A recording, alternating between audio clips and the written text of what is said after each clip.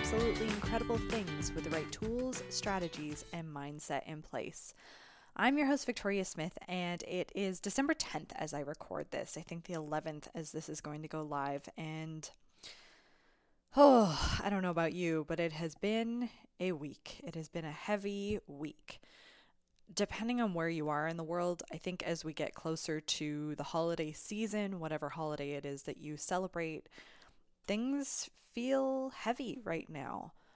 Restrictions are maybe intensifying in some places. I'm originally from Alberta, and they're going more or less into a sort of lockdown for a month right over the holidays.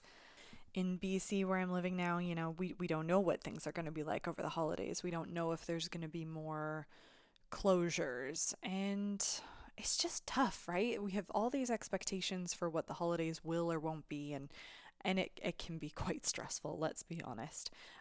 Just a heads up, if you are interested in a free webinar I'm running this Sunday, it's with the Motherhood Collective. If you go to my Instagram at StressLessLadies, there is a link to register for the webinar in there. I believe they're going to send out a recording afterwards if you can't make it live. You don't have to be a parent to, qualify for it. It is, geared towards women in general. And it will have a bit of a parenting bent to it, but I think the strategies will still be helpful regardless. So today I want to talk about something that I get questions on this all the time. I'm often asked, what is coaching like? What is coaching? What is it? How does it work? What is it like?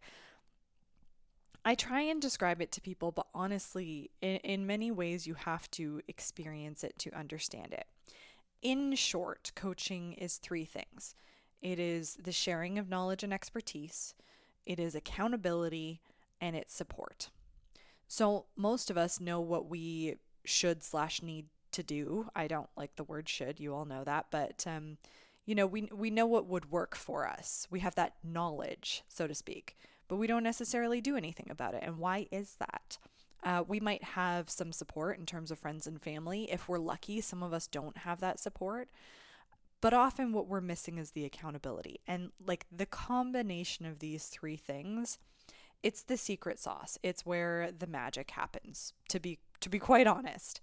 So this week, I am honored to be joined by Molly, which is a pseudonym for one of my lovely clients. So what you're going to be listening to today is a session basically between Molly and I. We go through a typical introductory coaching call in order where I get to know a client's history and how we can start to work together.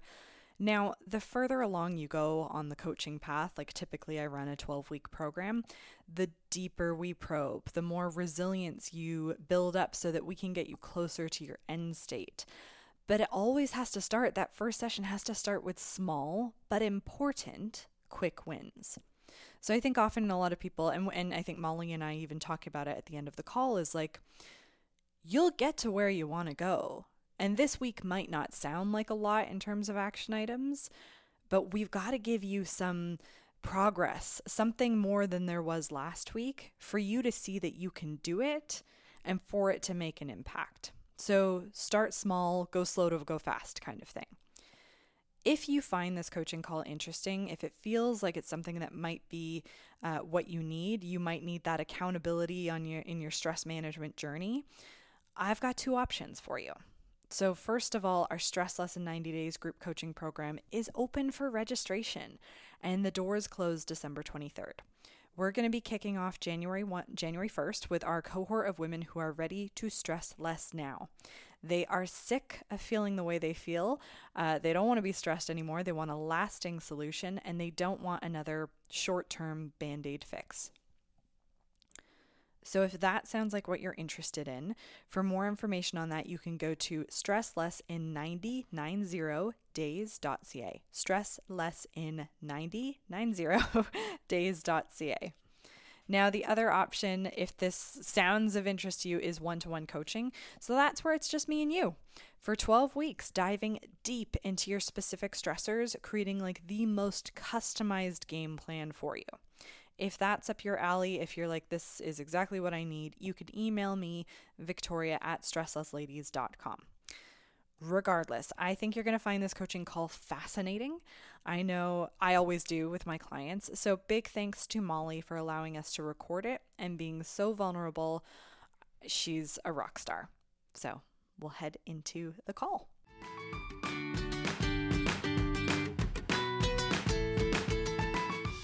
Thank you, Molly, for joining me on our little stress reduction strategy call. For all the dear listeners, Molly is a lovely pseudonym because I thought, if we're going to, do this kind of coaching, then what name have you always wanted? So we're going with Molly. I like it. Okay, tell me in 45 minutes, as I sort of mentioned to you before, we can't cover everything. We can't, you can't even do that in counseling or therapy or all those good things. But give me a sense of how you would sort of describe your relationship with stress. What does that look like? In the past, I did not manage it well and took on everything, never said no to things. And then when I felt stress, felt it was basically kind of my fault. And so just kind of kept saying yes. Then I suffered burnout, 2015. I think that maybe that's what you would call it. Back in the olden days, they called it a nervous breakdown. And coming back from that has well, it's been 5 years, but still coming back from it, kind of has taught me, like, oh no, like you don't have to live with stress, and you don't have to accept it like it's your fault, and you don't have to say yes to everything. To wind me back to that burnout experience, what was kind of the catalyst? What happened? So layoffs at work resulted in a combination of my job and another woman's job. So they basically said, okay, this can be done by one person, which it could not. And she was fortunate enough to be kind of pretty much ready for retirement. Not quite, but she retired. And so I was the winner and I got the position. And looking back, I think going into it, I had a very negative outlook about it, because I thought, I am struggling where I am now, plus they're adding on an entire other list of tasks and things. And I mean, I'll just mention I work in health, safety, and environment. So you don't get into that because if you get into it, it's because you care probably a lot about those subjects and things. So you're always kind of willing to dig in because you think it's important. And I think that gets taken advantage of. That's another side topic. But so I kind of went into it pretty much like feeling like I was probably going to fail, and trying to get resources to help me, and kind of being very vocal about what I needed. But it just no one really listened in terms of management. So I struggled and went to HR. Then I got kind of chastised by my supervisor for going to HR, because I was supposed to go to them and not to HR. I tried going through other kind of means that work had provided with employee assistance and things like that. And it was just all the roadblock. I called employee assistance and they said, well, can you get another job? Oh, and this was just during a round of layoffs and the economy and a recession. Exactly. Yeah. And so I felt like I was reaching out to all these things that they tell you to do, and all of it was just blocked. HR turned out to be a terrible choice. Going, like, my supervisor pretty much kind of had a mark against me, and so then I went to my doctor, and finally the counselor in his office said, you need to be on medical leave, because it's not just emotional and things that you're feeling. Now it's physical. Your body is saying this is too much. And so they put me on a short-term disability for medical leave. And when you saying it was showing up in your body, like what was happening physically? High blood pressure, sleeping not enough or too much, definitely weight gain. But I think the most concerning thing was the high blood pressure, because my high blood pressure, like my blood pressure was always like, you could set the machine by it. Like if you wanted to, like if you wanted to set up your machine and make sure it was dead on, use my blood pressure. That number was always great. And so when that was high, and then, yeah, and then just like, it's a weird spiral, right? You just start to, yeah. And then once you don't get sleep, then that of course makes everything else worse. And yeah, so it was, oh, and then of course behavior changes. So then that's when people at work start to like, this is not the normal Molly that we know. This is like, who is this person? And so the ones that are close enough to you are kind of like identifying and seeing things. So yeah, so basically the counselor in my doctor's office kind of pulled the plug and said, you need to take a medical leave and sort this out, which I did. And how long did you take off? So I was off, I would say for about 3 months, or well, less than 3 months, which was not enough time. So anyone thinking about doing this in the future, just as you start to feel better does not mean that you are better and ready to take everything back on again. But that's the, I kind of blame the Western work mentality of, if you're not working, you're useless to society. Maybe that's an exaggeration, but not really. Well, and I think there's also that concern, like in our bones, physical concern that we have of, we feel like we've been able to manage our stress on our own on this leave, right? And then like how people dread Monday, right? The dread of going back, and what will that be? And has anything changed at all? Or have you basically just allowed your body to reset to take it all on again, right? Like that's hard. So now you're right. And then what happens in the meantime, because there isn't proper support given, what happens is then all my work fell on someone else or a couple other people who were also swamped. And it also gave me a big red X of not a team player. And you might think I'm exaggerating. I mean, where I worked, so maybe I'm not exaggerating. And yeah, so I came back to a very worse off than when I left. Yeah. So then that preempted a second medical leave. Yeah. And I would just like to say, having known you professionally, like you are very good at what you do. Right. So I just want to make that very clear for all the listeners. I think there's a lot of people that can think that, some of the stress comes down to very, very equipped, capable people can burn out, right? And end up needing a stress leave. It's nothing to do with a lack of skill, lack of weakness, or lack of knowledge or any of that. Mm-hmm. Very professional, skilled people can get into this exact same situation, right? And it's a number of factors, right? Not necessarily having the coping skills, but also a toxic work environment or not having that support. So you were saying you took, so that was 2015. What's kind of the road to recovery? What's worked for you since in managing stress, and what hasn't worked for you? I mean, I deal with chronic depression. And have since, looking back, probably junior high school, that kind of thing. And so actually diagnosed probably in my 20s or whatever, which is, I guess I should clarify, a couple decades ago. So I have chronic depression that I deal with anyway, but very successfully managed in the last multiple years leading up to kind of 2015. Because once stress starts, like once stress becomes overwhelming, it's going to trigger whatever your thing is. So if your thing is depression, it's going to trigger that. If your thing is anxiety, it's probably going to trigger that. If your thing is alcoholism, it's probably going to trigger that. Like whatever, substance abuse. I think that's kind of the way it happens. Different people, it'll just kind of flip those switches.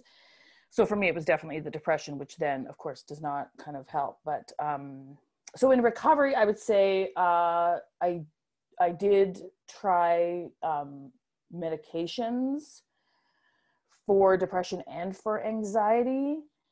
Um, like none of them were successful, and I don't want to talk as if medication doesn't help, because it definitely does help some people. I just have, like, the side effects were in a lot of ways worse than what I was dealing with. That was for me personally.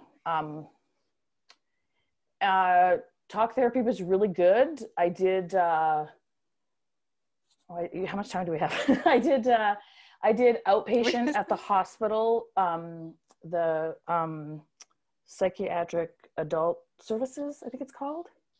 And so basically, like, went in to see a social worker on a regular basis and kind of talked and went through things on how to, like, manage. Yeah, I mean, I've tried a few things, and then, but I've kind of known for a while, like, my best hope of dealing with things is something I learned from a therapist, like, long ago, is SENS, SENSS, which is sleep, exercise, nutrition, social support, and service to others.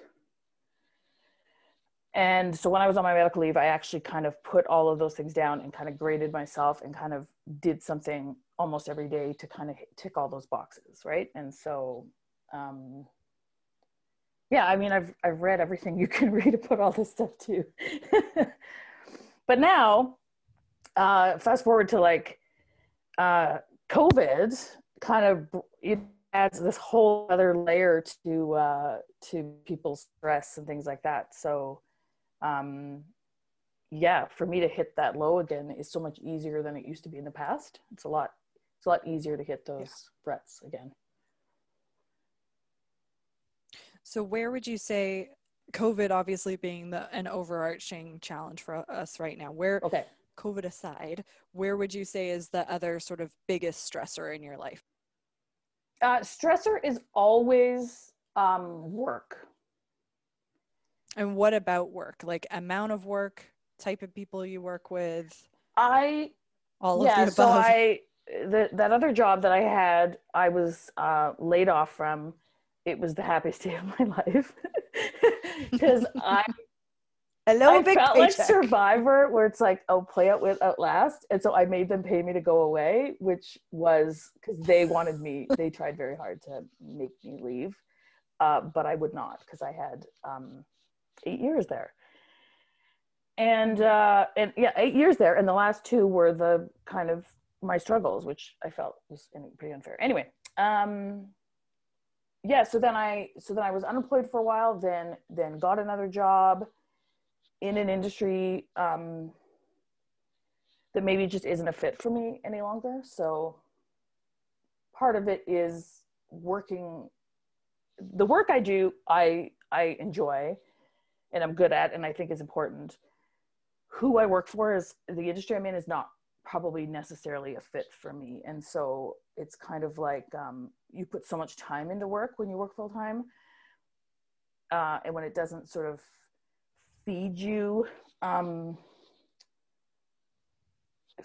feed you, I mean, emotionally speaking, it feeds me physically. Yeah. But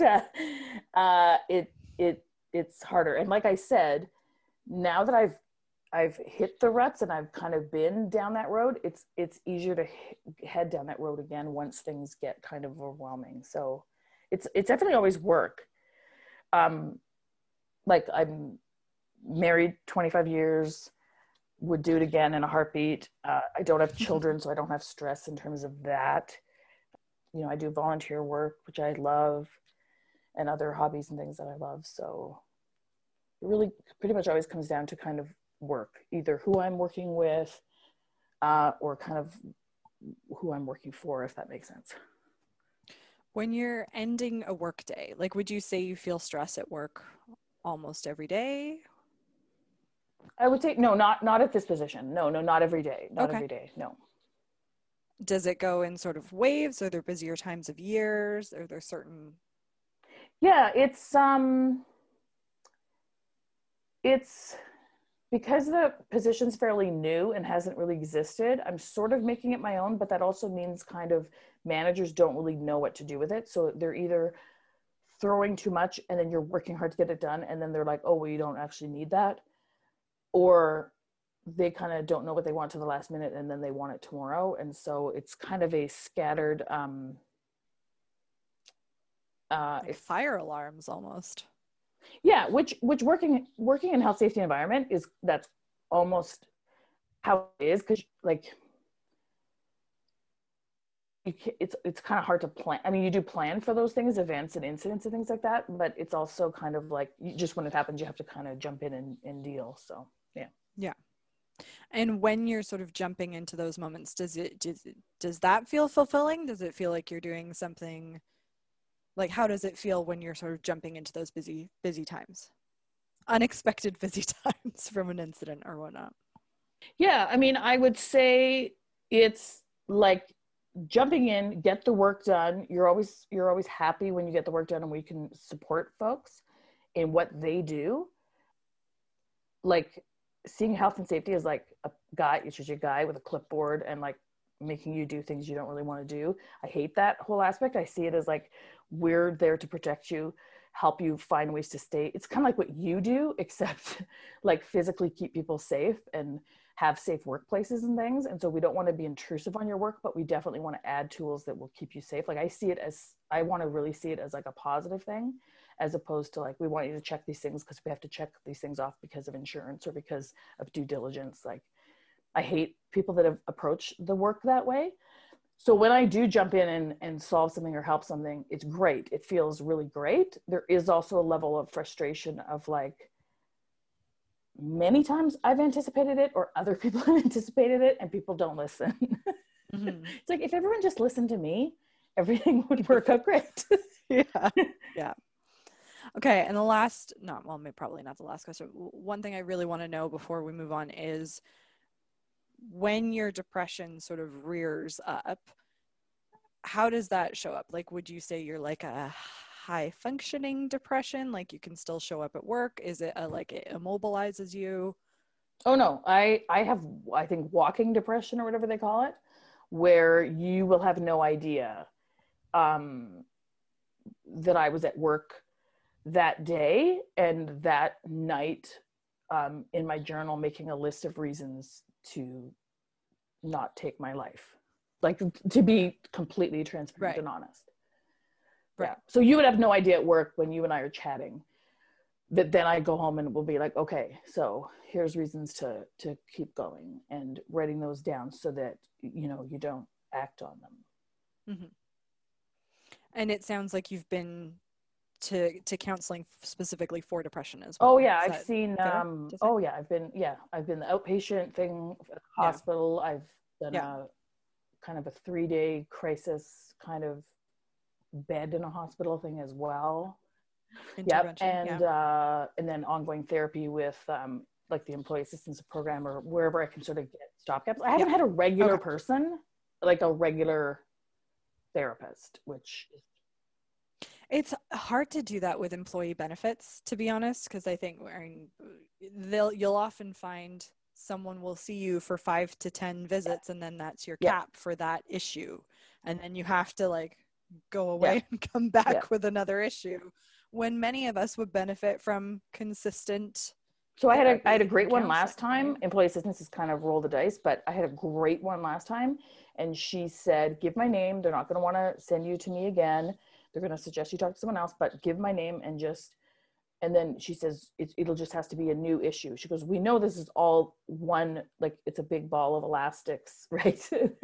And like, this will just be one of the elastics we talk about each time. But she said, just pick a different one for next time, and then you'll see me again, and we can restart that clock on 5 or 10 visits or whatever it is. So she was excellent in helping me. I don't want to say game the system, because I've fit into the system, right? Like I'm an employee and it's all part of it.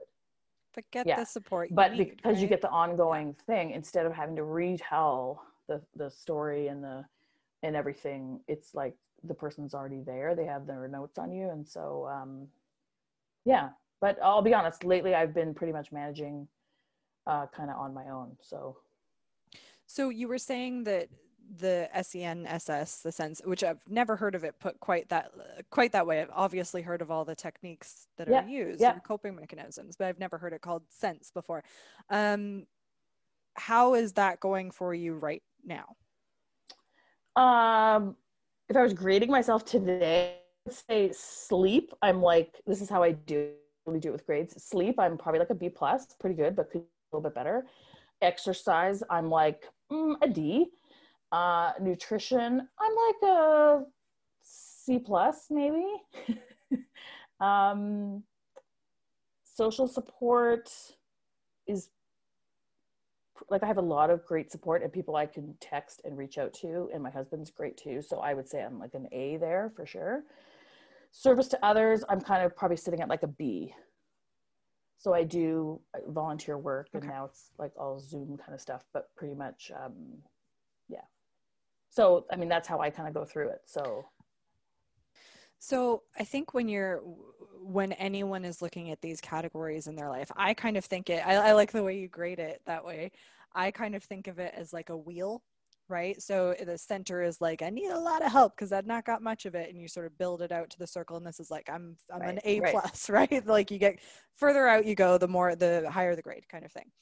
And so if each of those little sections of your sense is on there and you're grading it, it doesn't have, not everything no, has to be exactly, an yeah. A plus, right?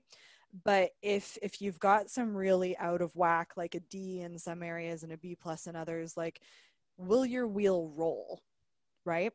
So No, it sounds like not, yes, it might be a yes, bumpy ride, yes, right? And yes. that's what you're feeling right now, right? Is it's probably, will you tell me what you're feeling like right now today? Like, how does your stress feel? So I can bring COVID into it though here. Yeah, Okay, absolutely. okay. So yeah, so because people have different risk tolerance, this is all like health and safety speak, but the same goes with COVID protocols and things like that. So there are people that are living their lives pretty much normally, and like I said, going to bars, and like I was telling you earlier, going to bars and going out to things like that, and then there's folks like me that are really like have really brought things in really tight, and because I've been still going to an office, my husband still goes into an office. Like we don't see my parents. We saw them once over the summer, outside distance kind of thing, and yeah, we don't see our friends, and all of our sort of social activities and things have pretty much moved to virtual or like very distanced kind of outside stuff. But um, so when coworkers kind of are like talking about living their lives and going on, and I'm sharing air and space and everything with them, I just my anxiety just was skyrocketing. Like my Apple Watch was like dinging me for high heart rate, you know. Yeah.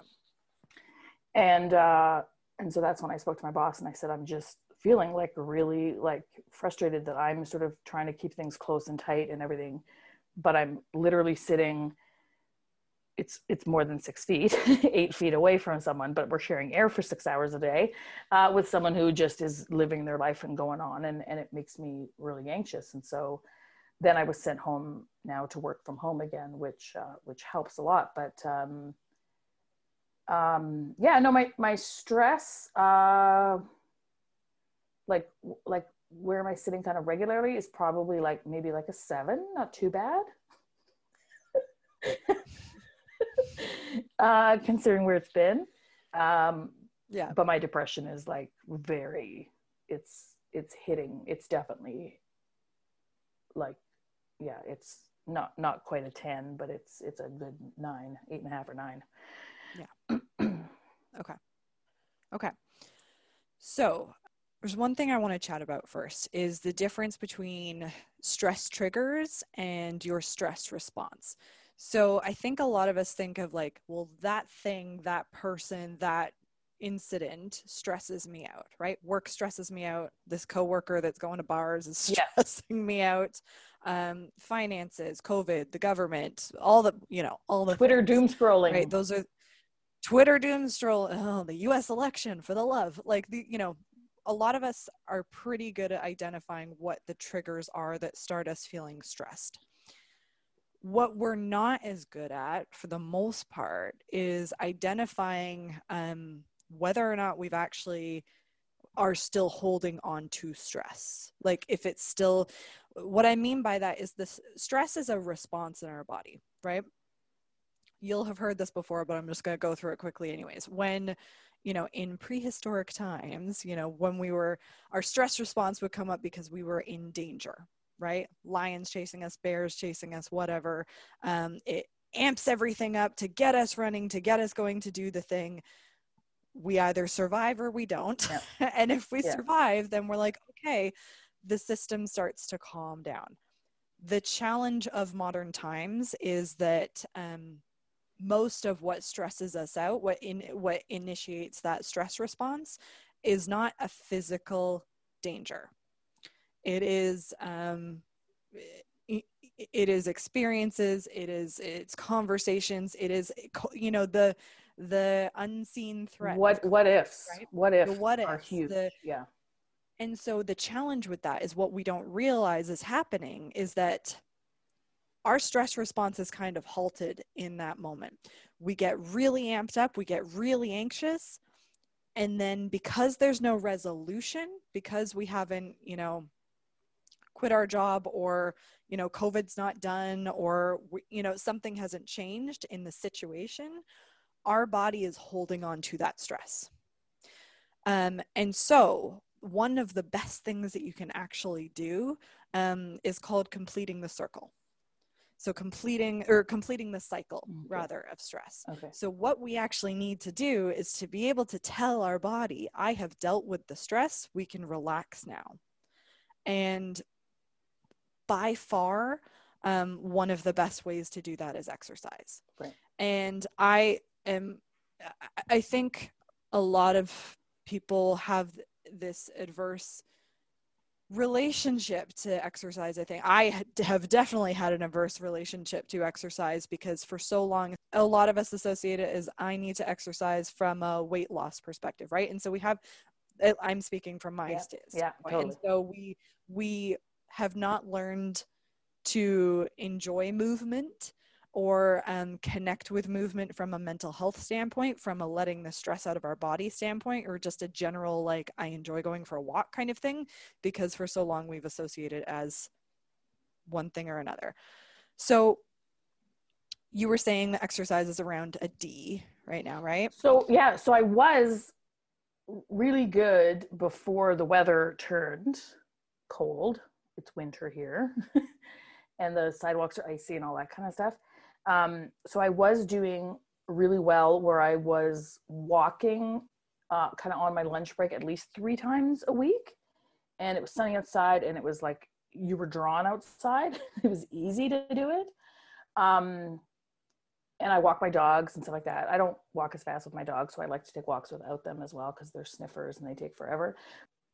So I was really good. And then the weather turned, but at the same time, things ramped up busy-wise at work. And so I would say to myself, oh, it's your time for your noon walk. And then I would go, but if you work through, then you'll get to go home earlier, or you'll be done earlier. And then you can actually do something then, and you'll enjoy it more because you don't have to come back to the office. But like, I would talk myself out of it. Then of course, once I would get home, I was so exhausted and done, and I probably hadn't eaten lunch because I worked through, and then, like everything falls apart. So, like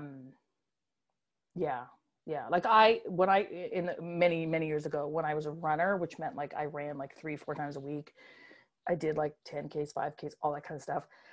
That is the best physically and mentally I've ever felt. I was still overweight, but that didn't matter because I just felt so darn good. And like, I have had great relationship with exercise. It's just I very easily talk myself out of doing it. So from an exercise standpoint right now, with it being winter, okay, when you say you're talking yourself out of it right now, is it just the time, right? If I get to go home sooner, this will happen? Well, that's like an excuse, because then I don't have to bundle up, go outside, right, fight the thing, right, and then if we go into places, we're required to wear a mask. So even the nice indoor walking spaces we have, which is like those nice, above grade tunnels, exactly. but you got to wear a mask in there, and then it's sucking in my face, and it's like, it's not like, listen, I'm all for mask wearing. I know listen, I work health and safety. Don't even start there. But when you're trying to get your heart rate up and like it's sucking against your face, it's not ideal. So, so I kind of like, it's just, it was like when I was a regular runner, when I was running regularly and people actually, like I was identified as a runner, what happened is I moved. And as soon as I moved to a new location, which I thought would be better for running, I tried the different running things. I kind of just never found a route I liked, and then I just stopped. So it's very much, I need all the right triggers to get me to do it. And I haven't established those maybe enough. I don't know. Well, so I think this is the most important thing we could work on this week, right? So you're going to be working from home for the next week, correct? So, and I'm assuming the weather's not going to look great this week. I don't look at the forecast because because it stresses you out. Hello, I'm too busy doing stuff on Twitter. I don't need to do on Weather Network. No, yes, but that being said, I don't mind bundling up. I mean, I always joke that I prefer -15 to +15 because I don't mind bundling up. It's just convincing myself to actually do it. It's more the sunlight. Like when the sun is shining, if it's -30, I don't care. If the sun is shining, I'm out there and I love it. When it's overcast, it's like, go back to bed. Okay. So, and I get that. It's so easy to talk ourselves out of the things. Like, this is why so many of us experience challenges in so many areas of our lives, right? Like we know what is good for us, or we know what we need to do it, but it's like, why don't we do it? And we all are like this in some area of our life. Everyone has this. So for this week, in terms of the moving your body in the sunshine, the bonus is you're at home, right? So you don't have the added anxiety, like of like, you know, being in the workplace. You don't have that extra time to like get to work and get from work. So I want you to use a little pocket of that time. Maybe it's at lunchtime, middle of the day, nice and sunny, to be going for a walk or some sort of movement in your house. And the key is going to be, how do we get you to not talk yourself out of it, right? So when it comes to forming a new habit, one of the best things that we can do if we're feeling some resistance to it, if it's something that we struggle to make happen, is called habit stacking. Atomic Habits. Atomic Habits. Book. I just read it. Exactly. So it's tying something that you have to do or you need to do with something that you like to do, so that there's kind of that built-in reward system, right? I hate grocery shopping. I hate it.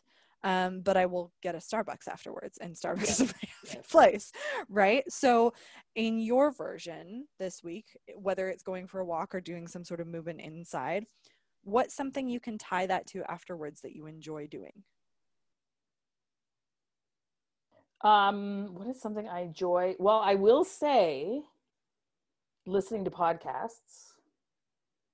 So I do even listen to them while I work. If all I'm doing is working with data, like if I'm just moving numbers from here to there, I will listen to podcasts there. So I don't know if that is like a thing that, like I've thought about that, like save my favorite podcasts for only when I'm walking, maybe. Yeah. I think that's a great one. Caveat I will have is make sure these are not like news podcasts or things that will add further stress. No, okay. Judge John Hodgman. It's he's not a judge. he's an actor, but he has people on and he settles like ordinary disputes, like just all kinds of like ordinary people, married people disputes. It's hilarious, so I recommend it. Yeah. Awesome. So then how does that feel this week if you were to think of, find yourself a specific time of day that you're going to do it every single day? Right. So it probably like noon or 1 kind of thing, when it's the temperature is going to be the best and the sun is highest in the sky, probably. Yeah. And you've got like, you know, you can block it in your calendar. So it's kind of the other piece of the habit creation, right? The habit formula. At certain time, I will do what action, you know, that kind of thing. So at noon, I will go for a walk with whatever equipment I need to, and the reward that is tied with it is listening to my favorite podcast. Right. Okay. I feel like you like, correct me if I'm wrong, you kind of like grading yourself, or you like, oh my goodness, when I ran, the sticker approach. when I was a runner, and it's so funny because I didn't look like a runner in the classical sense of what you think a runner looks like, but I had the watch and the heart rate monitor. Like, this is even before Apple Watches, right? Like, I used the Garmin thing, and I tracked my times. And you would look at my times and think, why are you tracking that? Like, you're not a high elite athlete. But I just loved seeing progress, and I loved listen, Microsoft Excel is like my favorite application. I like it. So what could you also then maybe do this week that would show you some sign of progress? What would be meaningful for you? Like, I know, many of us love a sticker chart. Many of us love an app where we track things. Like, what would be meaningful for you to track this progress? Oh no, that's good. Yeah, because my Apple Watch will track it anyway. But are you saying just to do it? You're not saying about showing progress in it. Oh, no. That's the other This way. Is not another way to don't demotivate yourself. Another way to punish myself, Victoria. Do not demotivate yourself. Okay. It is I showed up. Okay. I don't care if you show up for 5 minutes or 30. Okay. The goal is to just get out the house. Right. You could come back in 5 minutes. I don't care. Okay. For the purpose of this week, I don't care. Right? All right. It's I showed up check mark. Good. No, that's actually really good because it will show up on my calendar from my app and everything else. And then I am trying to journal just a few lines every day.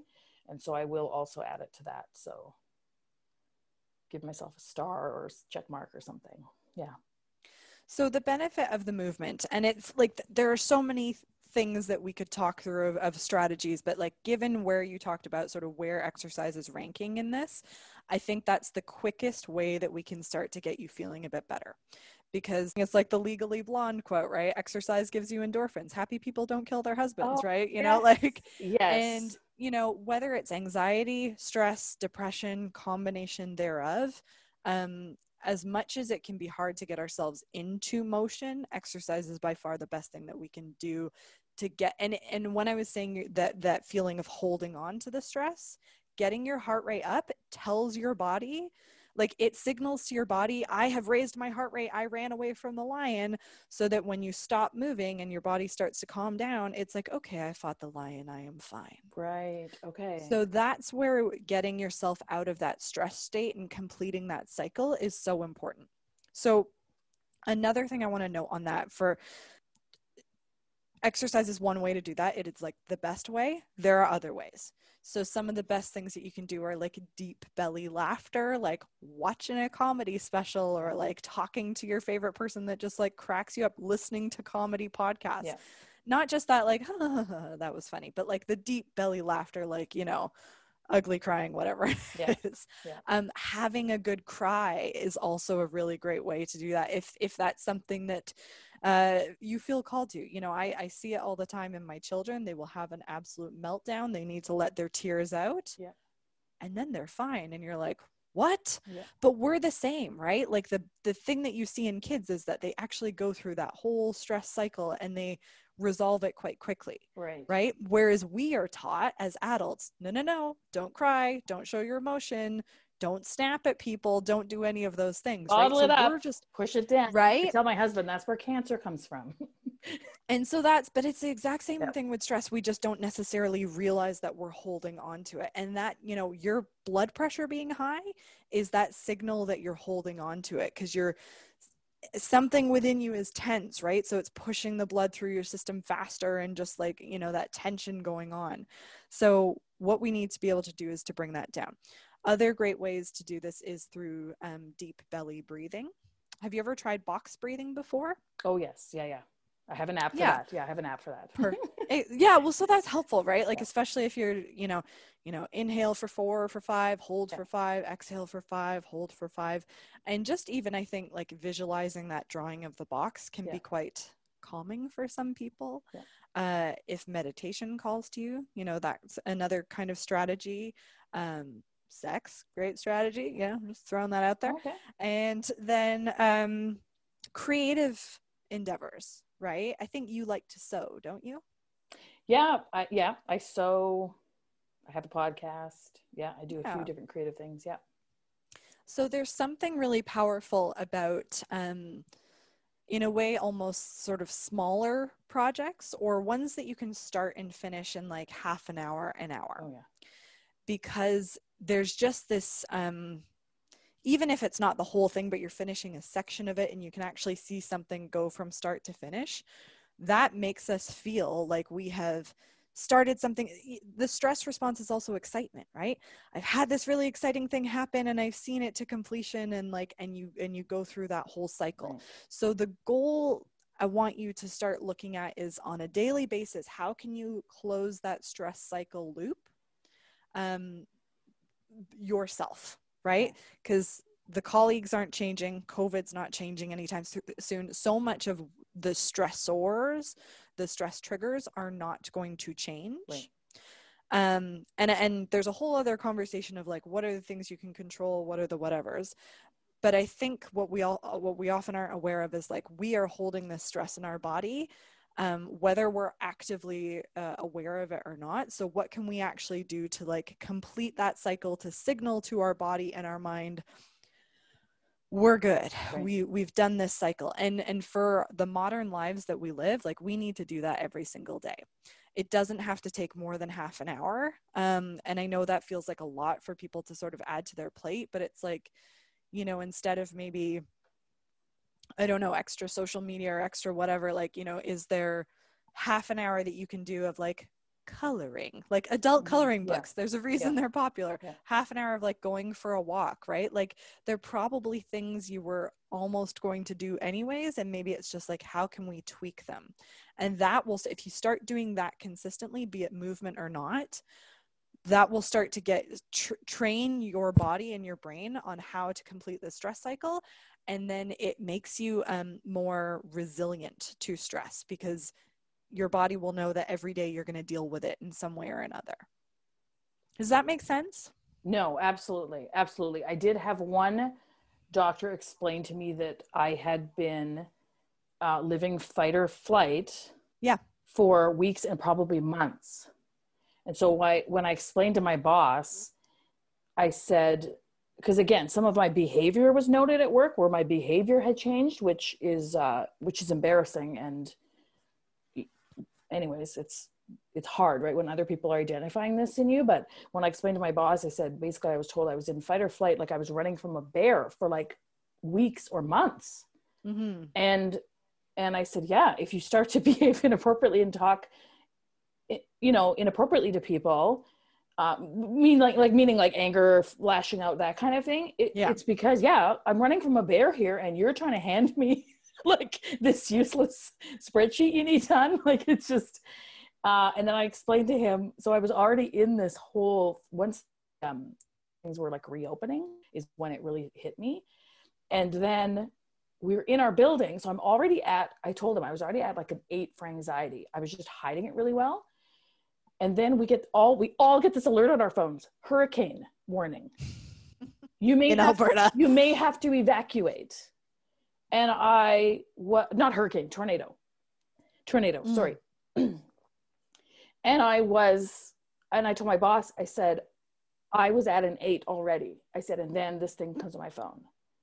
And I said, I hit the roof. Like, and I'm texting my husband, and I'm texting my friend who's deaf because I knew she wouldn't hear the alert. So, but I wanted to make sure she saw it. And so I was texting, and I'm like, get to your basement if you need to. And I'm like, and my husband's like, what was that all about? And I'm like, I was already there. And I was like, we're all dying in a tornado. Mm-hmm. This is how we're all going to die, not COVID. Yeah. It was insane.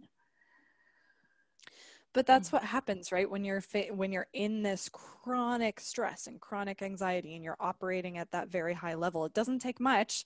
And a tornado warning is pretty big. I remember when that happened and our alarm system just went off, and I was like, I don't know what's happening. And like, immediately your heart rate spikes, right? And your blood pressure just goes super high, and it's very intense. And if you've already been having that elevated feeling, it does feel like you're going to die. It does physically feel terrifying. So I'm not surprised. And so, yeah, my boss said, oh, he goes, that actually, he says, makes sense to me, because he said, I was at like a 0 or a 1. He goes, and I went up to like a 3 or 4. He goes, so when the tornado warning, because again, we're health and safety. So now we're kind of responsible almost to evacuate the building if we need to, kind of thing. So, yeah, so it was just, it was really helpful to be able to illustrate that to him that way. And so I'm going to keep that in my back pocket with people to help them understand what that sort of anxiety or stress kind of response feels like. But I'm just amazed that he said he was at a 0. I don't know what that's like.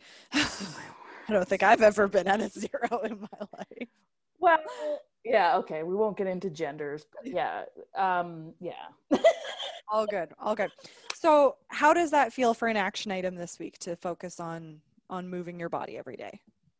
Does it resonate with you? No, that's good. And I know it will help. It's weird how you, like you said, you don't do the stuff that will help you, for whatever reason that is. But yeah, no, I can see that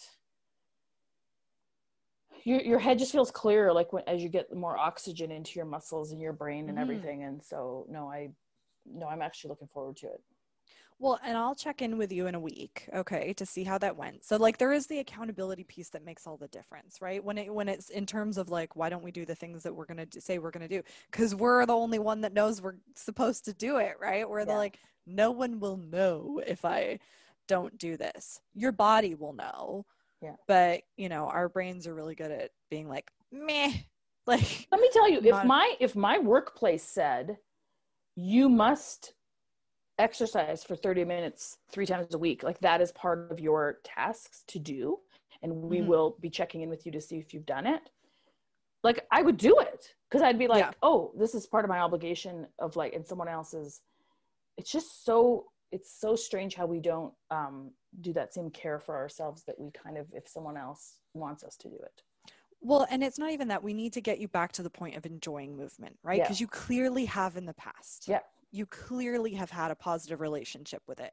But if it's been such a long time, if you've been feeling this tense, it is so challenging for us to start something new. Yeah. So I think that's where having the sort of like little bit of a push to get started and the accountability to get started. We want to get you doing this because you like doing it, not because Victoria told you to do it, right? Okay. Good. The last thing I want to talk to you about it before we sort of close up here is, what's your sort of vision for, let's say, 3 months from now? Because it's about 90 days. Like, so it's not like your whole life isn't going to be different in 90 days. How would you like to be feeling in relationship with your stress? What would you like to be different? How would you like to be showing up 90 days from now? I've been living so day to day, week to week. It's hard. That's actually hard to think about.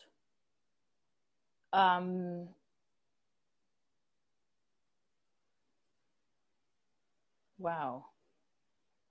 I would like to show up for everywhere I choose to be, which includes work. I want to show up ready for what I'm doing and focused on that. So that when I move on to my other stuff that I do, I don't want work trailing around in my head.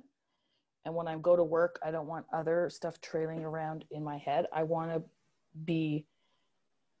feel like I have enough, like I have things handled to the point that I don't have to carry it with me to other places, if that makes sense. So kind of like being like present and in the moment and focused? Yeah, like I'm at work and I'm thinking about other stuff. Mm-hmm. And then I'm at those other things and I'm thinking about work. So like, because I constantly feel like, I guess, like I'm behind or failing at things. And so, yeah, like I just want to feel well enough and feel like clear enough that I'm showing up for those things. Maybe that's too tall an order, Victoria. So here's the thing, is whether or not you are 100% in that state in 90 days from now isn't so much what's important. The studies actually show that if you have something you are working towards, you are looking forward to, Right. like if you can say, I am excited about the idea of feeling present and clear and focused in 90 days, like that's motivating enough for you, that's all you need. As long as you keep reminding yourself of where you want to be, because the studies actually show, and they show this in mice as well, so like we are just, you know, a giant version of mice, that we are much more likely to get to where we want to go if we have something we're looking forward to versus if we are afraid of something, right? So I think you'll Yes. see a lot of people and you know, when you were saying it's so much more easy to be triggered by stress and for you know, for everything to sort of cycle Those up when you're synapses are stressed out, all like easily triggered. Yeah. easily triggered. I'm going to guess they're more easily triggered because you know what burnout feels like, right? You know what the bad thing is. And so it does start the sort of like doom fear in your body, right? What we need to do is actually get a little bit away from that and get into, where do I want to go? Where do I want to be? What is motivating for me? So instead of being pushed, you're being pulled. Right. Okay, that And makes that sense. takes time. And that's like a new habit for a lot of us, right? Because especially if you haven't done that kind of thing before, or if you're out of the habit of having a goal or a vision to work towards, it's important. And I think it's even more important during COVID, right? Because like you're saying, we're living day to day to day. We have no idea what's around the corner. We get these new numbers every day. There's a lot going on. I think it's even more important to have something for you to work towards. And again, it's not a like, I mean, you can grade yourself if you want in 90 days, but the goal isn't that you have to be 100% there. The goal is you have something to work towards that is appealing enough and attractive enough to you. It matters to Right. you. Right.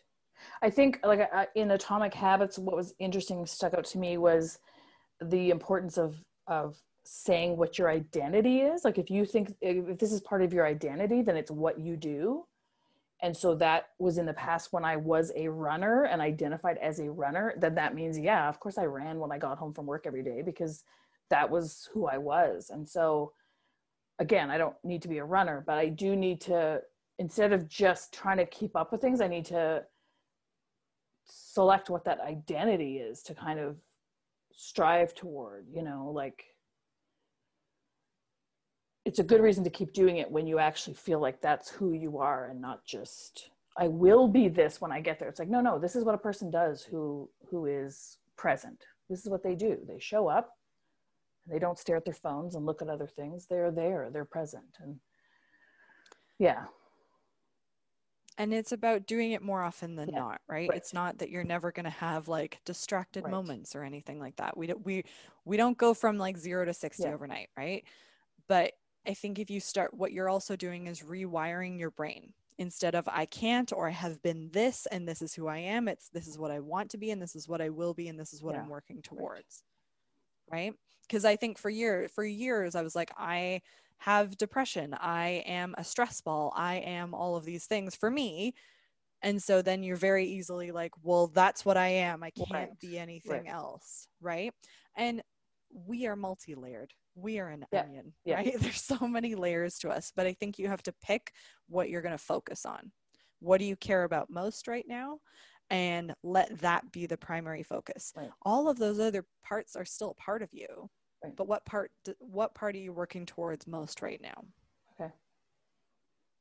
So with that sort of 90-day goal, what I would suggest is once you kind of land on exactly the language that works for you, whether it's like being present, clear, and focused, whatever that is, I would like you to write that down and put that somewhere meaningful for you, whether it's the screensaver on your phone, whether it's on the fridge, a sticky note on your laptop. It doesn't have to be fancy or anything like that, but put it somewhere you're going to see it on a daily basis. It's kind of like an anchor for you, because it's very easy when we have a bad day, when we have a stressful moment, for us then to lose sight of what we're working towards, right? Because you have months or a lifetime or whatever it is of thinking one way and not being focused on that goal. And so we just need that like daily reminder of going the opposite direction, right? Okay, so that's a lot for this week. So we're going to move your body every day. You are a walker. tie that to something you really enjoy doing. So that's the action item. Okay. I'll check in with you next Saturday, see how that went. And then write down that 90-day goal and put it somewhere you will see it every day. And I think that's enough for 1 week, right? Like the one thing I want to like, I was about to say the one thing I want to stress, but that seems the wrong word to use. The one thing I would like to emphasize is let's not bite off more than we can chew. You love Atomic Habits, so you'll know this, like the 1% mentality. What's 1% I can do today to get me closer to that goal? Yeah. Okay. Okay. No, that's no, that's good, because it is kind of I in the past you try to take on too much to think I'm going to change everything, and then that is overwhelming, of course. So yeah, and we've got lots on our plates right now, right? Yeah. So go little, you know, go little to make a big difference in the long run, right? No, for sure. Absolutely. Yeah. Now I'm doing my vitamins every day because I did the Atomic Habits thing. So it's great. Bam. Right? Vitamins are all like, I am an AA plus plus plus. Done. Yeah. So, and then as you sort of go on like weeks from now, next week, add on one new tiny thing, right? What feels achievable, like keep doing the movement, right? Try and keep that consistent throughout, because you know that's such a thing that you need and that you thrive on, right? When you're doing it consistently, you felt really good. So let's get back to that point. And then ask yourself, what's one more thing you can do next week, right? If it's making the bed every day, I don't know if you make the bed or not, but like, you know, or if it's doing a little bit of sewing every day or something that you enjoy, right? Start to just add on these tiny little things week by week by week. And then we can chat again in the future if that's of interest to you. All right. No, that sounds good. No, that sounds good. Okay. Well, take good care this week. Okay, so like I said before, big thank you to Molly for joining us on the call, for allowing us to record it and being so authentic and vulnerable. That's how you make real change and real progress in coaching, right? People have to share. They have to let me in a little bit so that we can probe and get you to where you want to go. So big thank you to Molly. Again, if you're listening to this and you're like, I could use some coaching in my life, I want to start 2021 off on the right foot, I want it to be the year that I stress less. Again, I have two options for you. The first and very exciting one is our Stress Less in 90 Days group coaching program. Doors close December 23rd. We're going to be kicking this cohort off January 1st for 3 months with a small cohort of women who are ready to stress less now. So this is right for you if you have tried all these Band-Aid solutions like the spa and the bath and the like all, you know, me time, and it's just not working for you. You need a lasting solution. And you're just ready to start enjoying life a little bit more. Yes, even during a pandemic. If that sounds like you, then Stress Less in 90 Days could be right up your alley. So that's stresslessin90days.ca. Head there to register. Again, doors close December 23rd. We would love to have you in the cohort. The other option, as I mentioned earlier, is one-to-one coaching. And so sometimes this is a better fit for people, right? You're like, I know I do best when it is just one-to-one.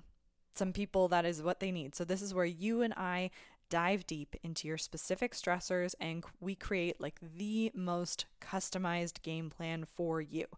Everything is about you, the whole hour, every single week. So if that's up your alley, if that's what you need to stay accountable, and you really want lasting stress reduction, you can email me about spots that I have open at Victoria. Well, my email address is victoria@stresslessladies.com. Now, just something to note on the one-to-one coaching, I only have a couple spots open at a time. So if it's of interest to you, I would email me ASAP to either sign up or get on the wait list for when I've got some spots open. Regardless, 2021 can be the year that you manage your stress. It can be the year that you figure this out, and I'm here to help you on that path. So take good care today. Go get some sleep. A good night's sleep is always good for everybody. And take care.